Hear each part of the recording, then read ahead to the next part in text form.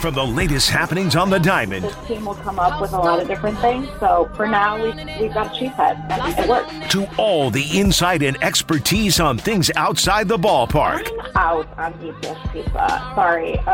No, do not apologize for that take. It's the correct take. You don't have to apologize for being out on deep dish pizza. We only turn to one person. Batter up. It's Sophia Minnaert on Jen, Gabe, and Chewy. Brought to you by Ewald Automotive. Shop the Ewald Automotive Group's exclusive best used car selection of over 600 of your favorite cars, trucks, and SUVs. Visit any of their 8 locations or shop online at ewaldauto.com. And by Century Foods. Win the ultimate baseball fan experience from Century Foods. You could throw out the first pitch, hold the finish line for the famous racing sausages, or be on the field for batting practice. Enter at your local Century Foods.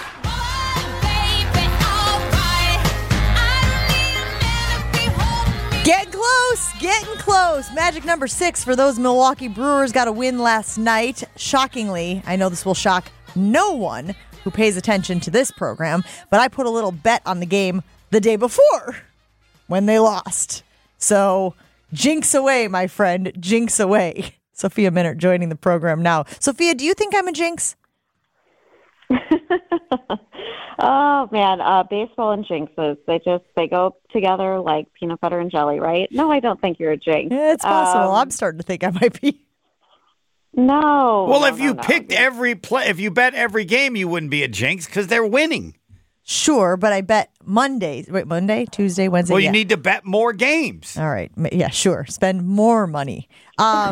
Sophia, big day yesterday. Not only do they get the win over the Cardinals, who obviously are not a threat to the Brewers in the division, but it was Craig Counsell's 700th career victory. It does feel like we are talking about Craig Counsell all the time as one of the underrated managers in baseball. You think he has a shot at a Manager of the Year award this year?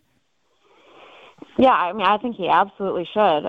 We've talked about this. He has finished a runner-up twice now. It feels like he's always in the conversation. And just for whatever reason, he's never been able to break through and formally win it. And yeah, I think you can absolutely make the case that he deserves it this year. I know, people are going to look at, the Dodgers and the Braves for the records that they have. Both and the Baltimore Roberts Orioles. Manager, I don't know who it is. You know, Sophia. The manager of the Baltimore Orioles is going to be.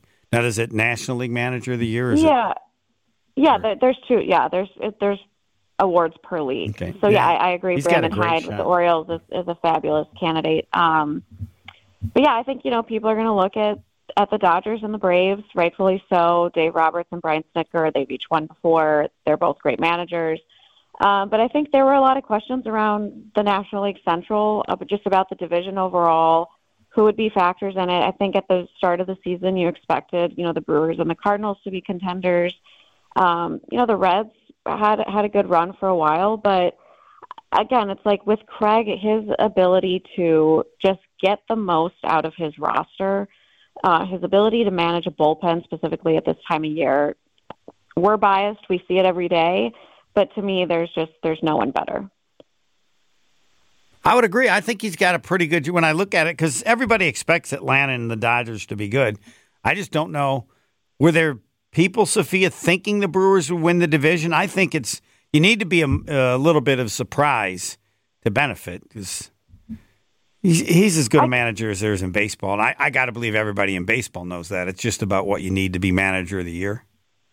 Yeah, and I think, it's like if you can like lock up the division with like a pretty decent lead, I think that always carries merit. And look, this is a credit to Craig. He's almost a victim of his own success, because people look across the National League and they look at the division and there's like, the Brewers, this is hopefully going to be their 5th postseason in the last 6 years. Like, people expect the Brewers to be in it. They expect them to be competitive and to be a contending team. And, the pitching staff is a huge reason why, but Craig and his leadership is also a huge reason why. It's like, the identity of his teams, you just expect Craig Counsell teams to be competitive and gritty and be in it until the end. And they find ways to win. And that's become sort of the signature of the Brewers and Craig Counsell teams. Sophia Minnaert joining Jen, Gabe, and Chewy with Homer hanging out with us this morning.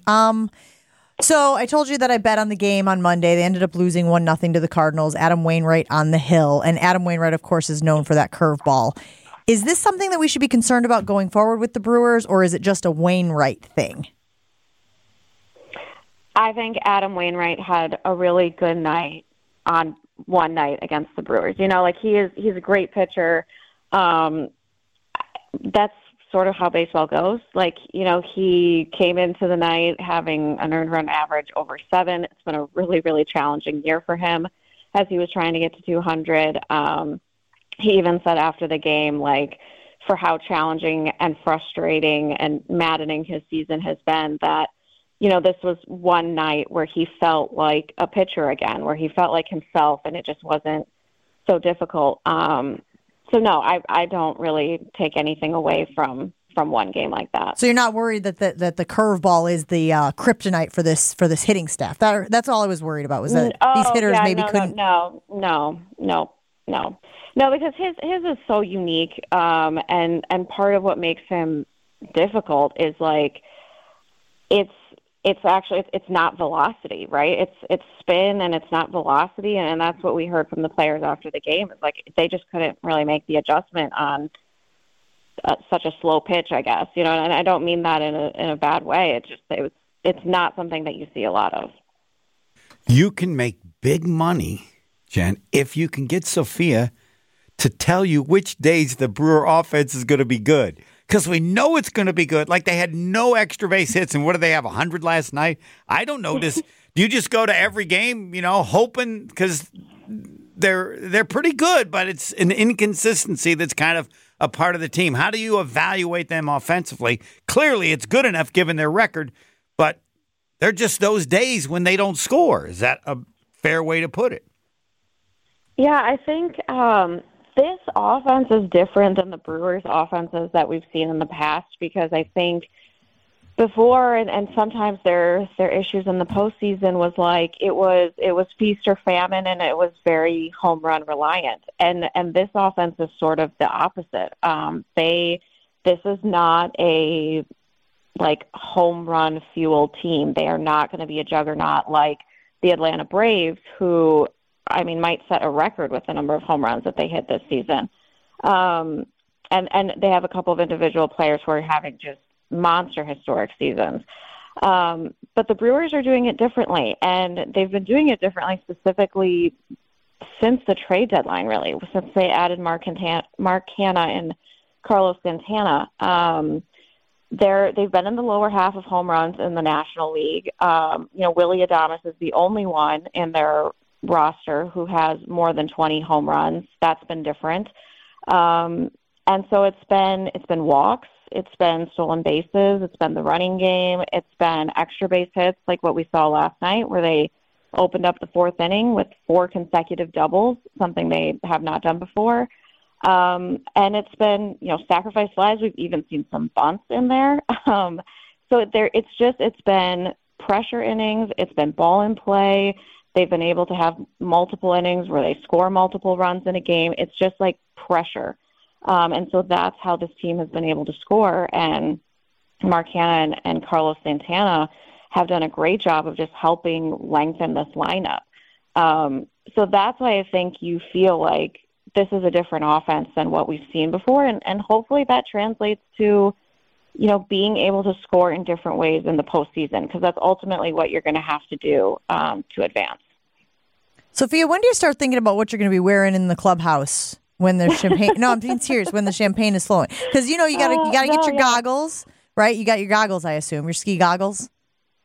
I actually don't go with the goggles, and what? I don't because you can't see, and they fog up, and you're constantly going up and down. It's honestly kind of a hassle with the goggles. I've just skipped the goggles. They're not helpful to me. Have you ever gotten beer or champagne in your eyes? Because you can't see then either. Oh, absolutely. And I wear contacts, and it burns. Yeah, it burns. But the goggles, they're just not helpful, because you're constantly going up and down with the interviews. They fog up. They also just get covered in whatever you're getting sprayed with. It's just not helpful. But to your point, I just carry a generic black rain jacket with me at all times for travel because you just never know what weather can be like. So that's usually what I take into the clubhouse for any post-game stuff for celebrations. Just zip that thing up. Make sure you have a decent outfit on that you don't really care about if it gets ruined, but pretty much dry cleaning will take care of anything. So, but I really don't plan any of that until we get to like magic number 2. Well, that brings up the next point. Did I just jinx things by even mentioning champagne and beer and goggles and that whole thing? Do we wish that Jen hadn't said anything? No, because I'm still believing that you are not a jinx.